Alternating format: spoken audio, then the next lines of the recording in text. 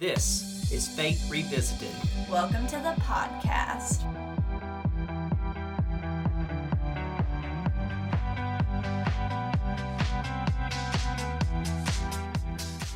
On Faith Revisited, we'll talk about our own church as we're constantly trying to adapt to an ever-changing world as a downtown historic church. We'll talk about United Methodist matters as our denomination faces an exciting and uncertain future. We'll explore church leadership in the 21st century. And we'll talk to different faith leaders about their perspectives of religion today, how we can be more authentic, stop alienating people, and how faith is more important than ever to connect us to God and each other. Hey, maybe we'll touch on a topic that speaks to exactly where you are in your faith. We won't know until we try, right? Let's do it.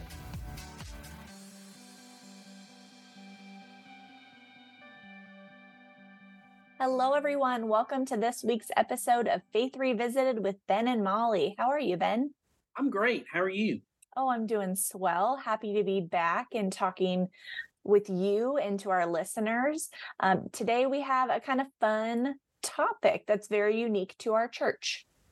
It is. Not every church will fall into this category, but odds are many of our listeners will either know of a church or be serving a church or have served a church that fits into this category.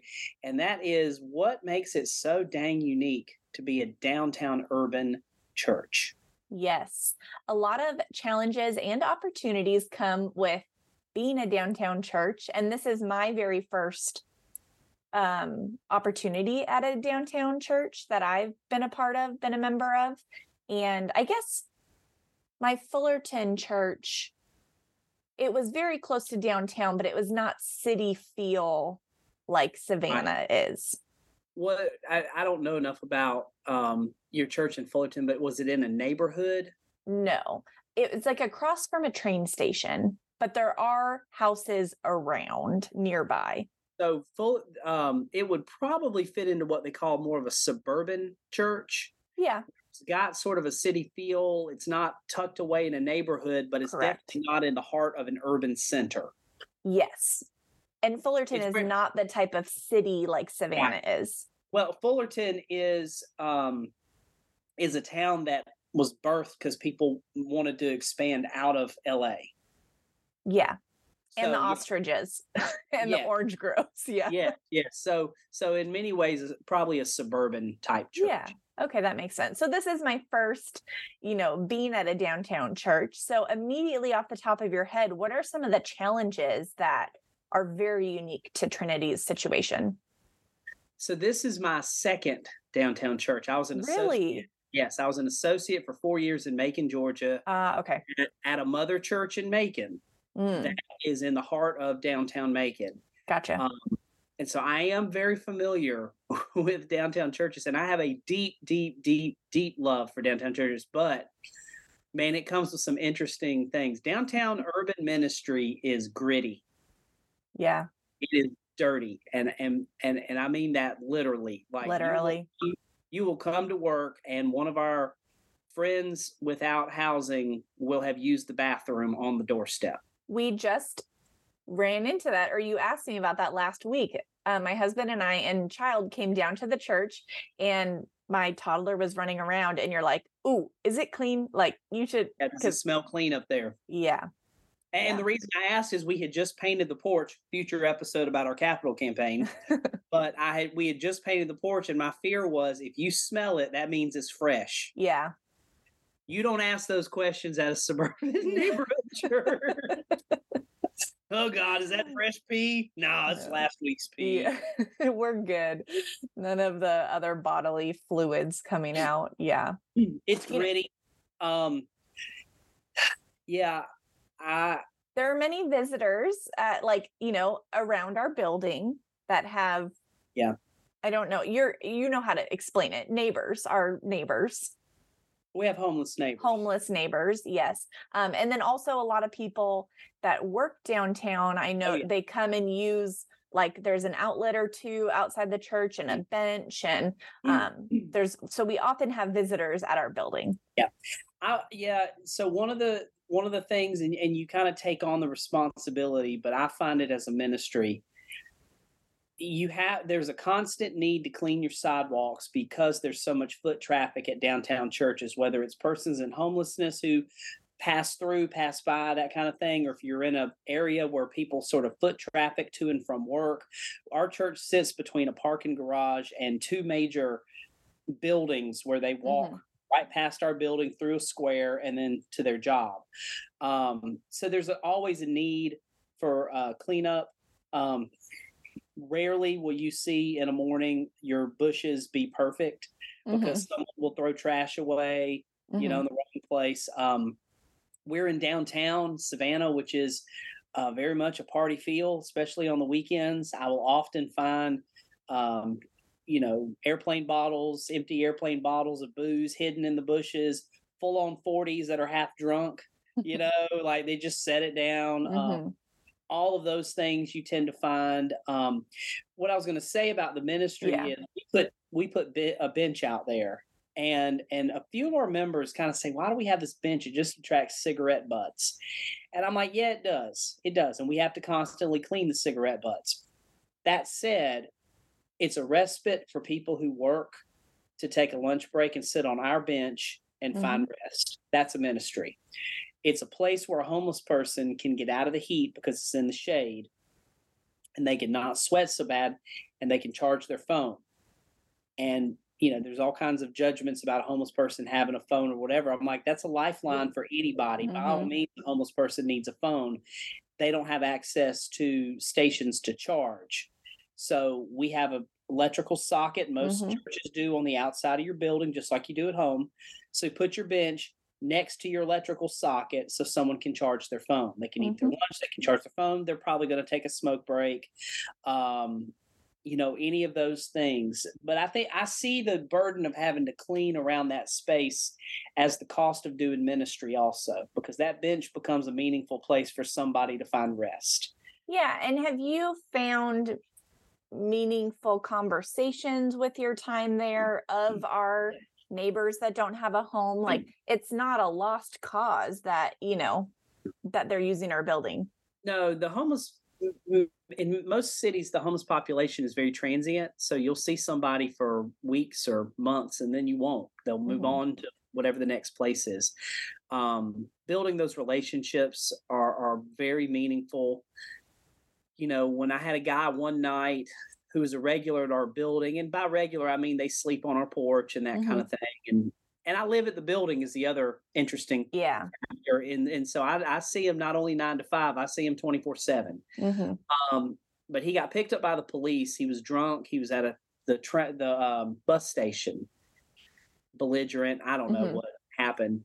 And I happened to be outside and saw a police car and saw him and recognized him and went up and said, "What's going on?"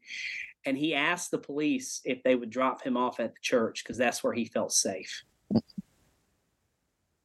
So I think stuff like that yields very little tangible gain in this life for a church, but it's all the spiritual gain sometimes 100% that you need. And a lot of, I've even found, and I've had to evolve. I was a lot stricter because I didn't want, messing up the building and all that. And I still don't. And if I find you, I had some guys, I found, our cleaning guy found a crack pipe out on the porch. He told me. So I went out there the next night and said, "Everybody off the porch. Yeah. You need to police each other. And whichever one of you is out here smoking crack, your friends, you need to tell them that we're all going to lose our sleeping privileges forever, but you're off for the next week." Yeah. He cleared the porch because I don't want you doing drugs. I draw a line there. The museum next door wishes we wouldn't let them sleep at all. Yeah. And we sit between two fancy museums, and I love the museums, and I love our spirit, but I'm like, oh, there's this whole thing about Jesus and Matthew 5, and the least of these, like, he really wants us to help them out. And I police them. Believe me, if there's bad behavior, we take care of it. But the key there is it's an opportunity to build a relationship. And so I try to learn their names. I try to speak to them. They know me. Yeah. They see me walking the dog 5 times a day. "Hey, Pastor, how you doing?" They know my family. I mean, they really do notice and care. We have a Christmas breakfast that we do. I think we've shared an episode, previous podcast episode, every year on Christmas morning. And boy, they know me, and homeless folks I don't even know at our building will see me walking the dog and say, breakfast is coming, right? Mm-hmm. Christmas. And yeah, it is. Come on Christmas morning. Mm-hmm. So that's meaningful, that if they're going to take the time to notice me Mm-hmm. and appreciate who I am, the least I can do is try to notice them and Absolutely. not just treat them like background scenery Mm-hmm. to an urban cityscape.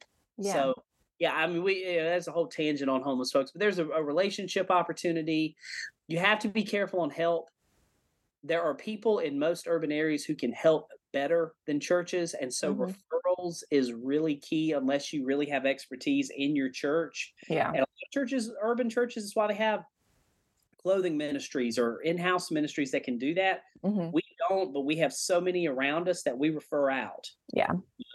So we really kind of look at our ministry as, You don't have to do everything. that's right. And it's a relational, day-to-day ministry that we do. We're a place of respite. Mm-hmm. I've used that word a couple of times, but just how can you come and drop your burdens for a minute at our building is Mm-hmm. kind of the way that I see one of our best ministries to downtown. That's awesome. What are some other unique challenges? One of them that we've talked about is parking. I have no parking. Yeah. There's no lot. No parking lot. We have And you pay during the week. That's right. Yeah. We don't do a lot of midweek things because you have to pay to park. The city won't. We get free parking on Sundays, but it's the only day of the week. I have a few spots around the building that people can use and around our square that people can use. The problem there is our services are not until 11 a.m. And so over half the spots are often taken by tourists who come earlier for breakfast and brunch. Mm-hmm. And so we try to put some signs out, church parking, to help some close by spots for elderly people who don't need to walk that far. And most people are pretty good about that. We've got a garage behind the church, which is, I don't know how we would exist without that. Correct. And one of the best ambassadors for our church is Miss Lorraine, the parking Miss Lorraine. Yes, we love her. Who is just the loveliest human being. Greets our people. Ask me about you all if she doesn't see you for a few Sundays. Here, I hope Miss Lorraine doesn't listen to this podcast because I'll tell a secret on her. Miss Lorraine often slips me cash. And what she wants to do is especially put it toward the Wednesday night supper fund for college kids. Because we let our college kids come. Yeah, it's true. We let our college kids come eat for free. Mm-hmm. And so she heard me say that a couple of times. And so she knows the church is taking a loss by giving a meal away. So she slips me cash often to help offset some of the cost for letting a college kid come eat supper. What a bright angel. And she, I have chatted with her off and on for a couple of years now, and she knows me and my son.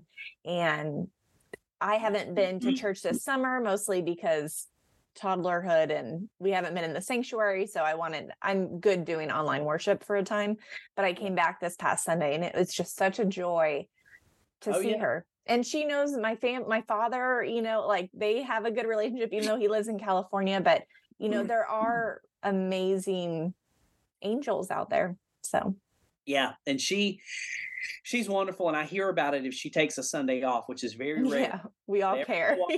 Takes a weekend off, and I will get messages that she's not there. Mm-hmm. And people are upset. So that's a neat thing that you don't get at a neighborhood church, is this relationship with a city employee. Mm-hmm. That's really fruitful and beautiful. Oh yeah. And we'll fight for her if she ever needs it. She's got a whole congregation of people. Oh gosh. And people will take, from our refreshments, they'll take extras. We want to give her a plate or just some way to say thank you. She's wonderful. That's a neat thing. And we also have a relationship now. I know, I don't think it's been the same person, but we've had a police officer stationed at our church on Sundays. And so that's another relationship that we get to have that other churches may not have that opportunity.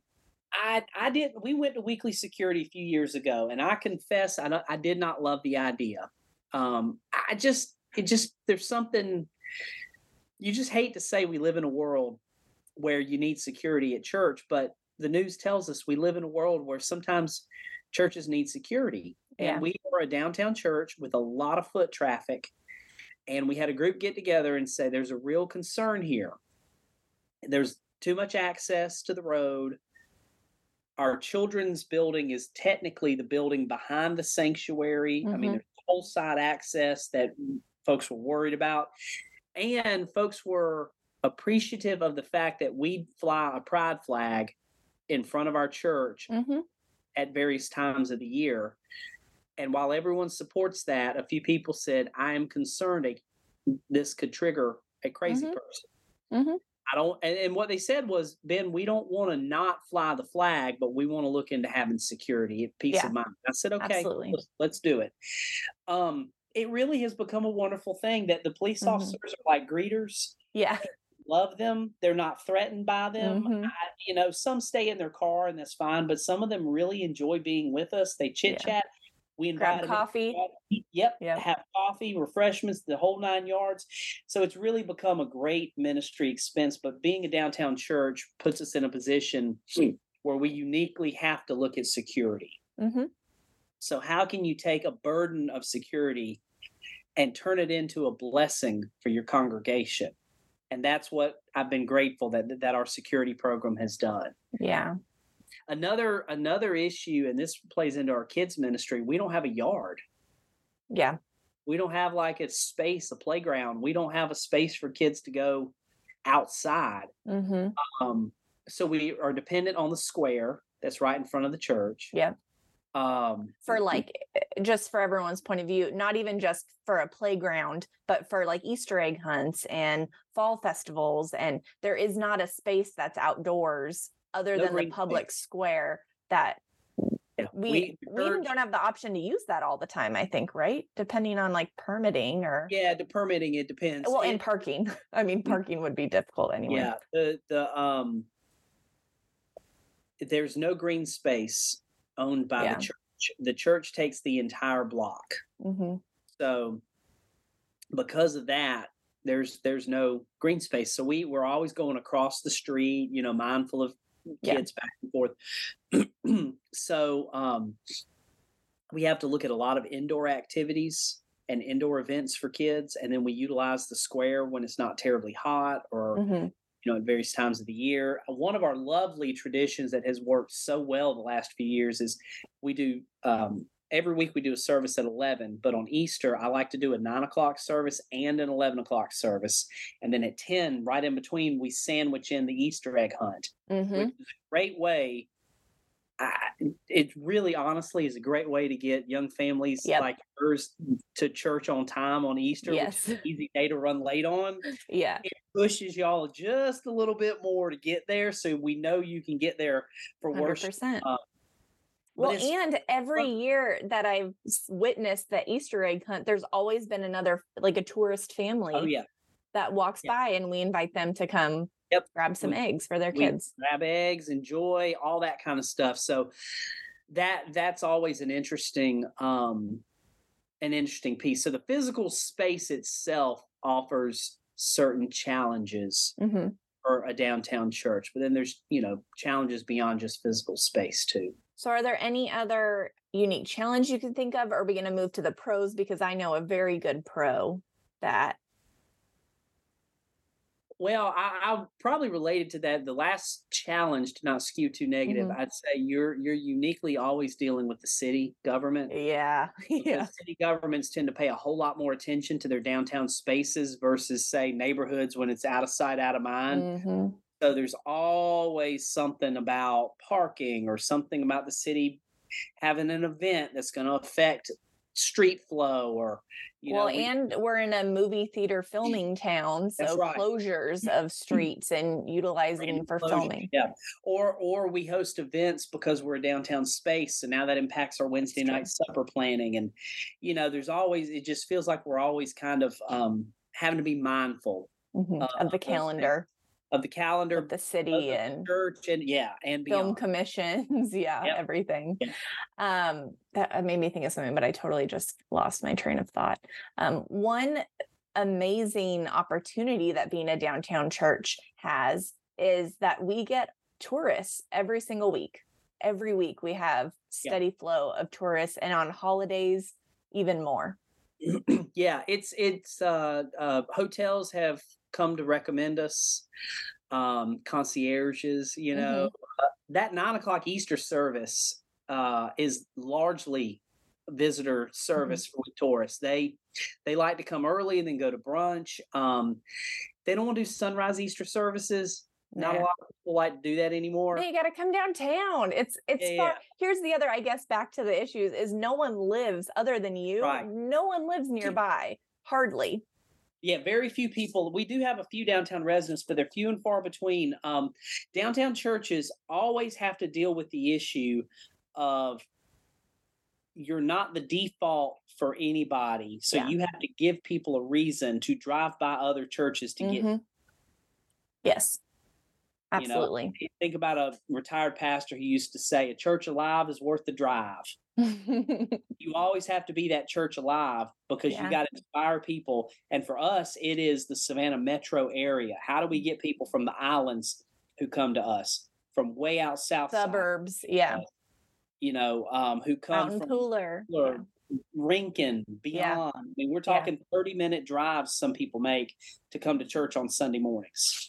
Yeah. So, but what's been amazing, sorry, back to the tourists. Yes, we do have to make an effort to get people to come to church on Sunday or for other events.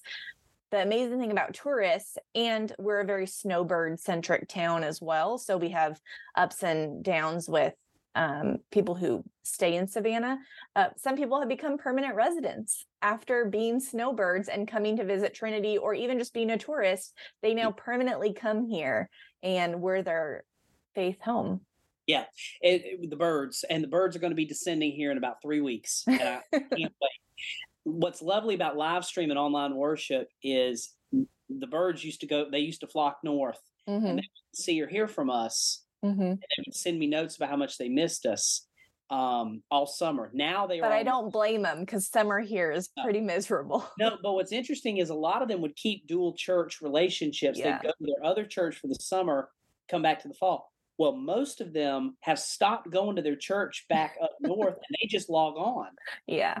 And they send they're a part of our online community, and then come early to mid-October, I get a 10-15% bump in attendance because here come all of our Yankee birds like down south. Some of them come for 3 months. I always say it starts with a vacation. They came down on vacation, they fell in love because our town is enchanting. They'll start with like 3 months, or they'll have like a 6-month span, October to April-ish, but they'll go home November, December, come back in January.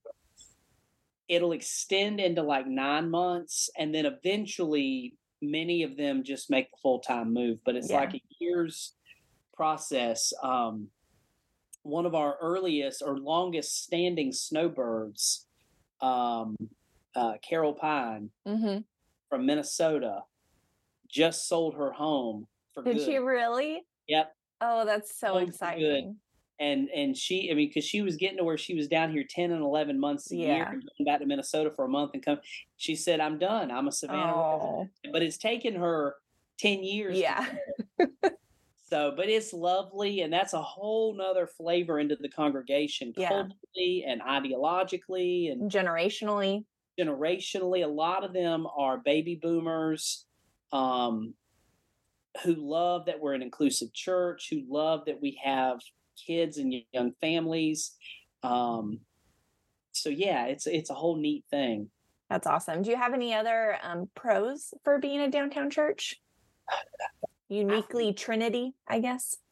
I think one of the things that downtown churches always carry with them in varying degrees, and maybe the times have shifted a little bit, but there is still some semblance of an aura that lives among the most historic downtown steepled churches. often those churches are the epicenter of multi-faith efforts for mission. When something happens in the community, those are often the first churches that band together and say, now, what are we going to say about this? Because downtown churches, and I'm not sure that we appreciate this enough, and maybe I'm just floating my own boat here.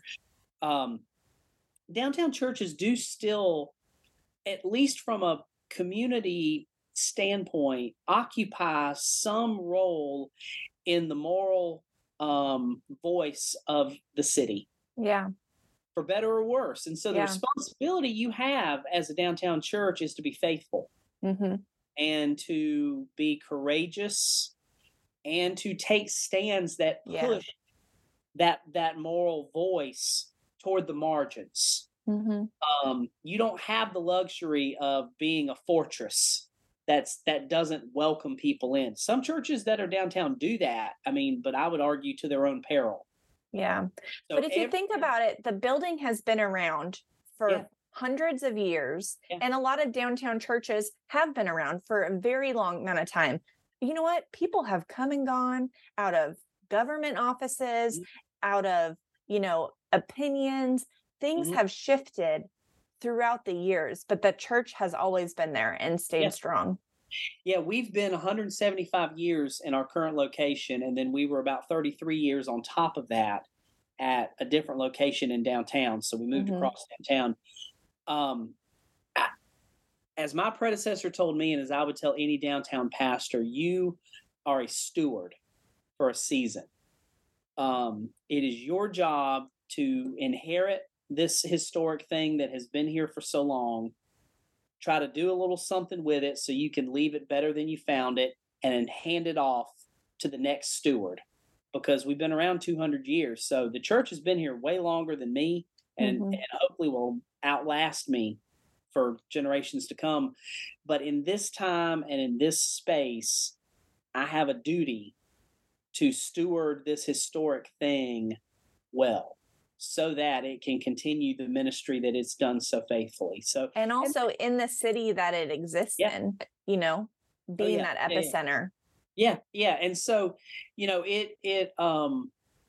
for all the challenges and then all the unique little, quirks about it, I mean, I think that probably kind of hones in on the biggest uniqueness about a downtown church for me is that even in a time when culturally the church is less and less relevant in many places, downtown historic churches still occupy relevancy just for the sheer fact that they've been there so long. They've outlasted everything.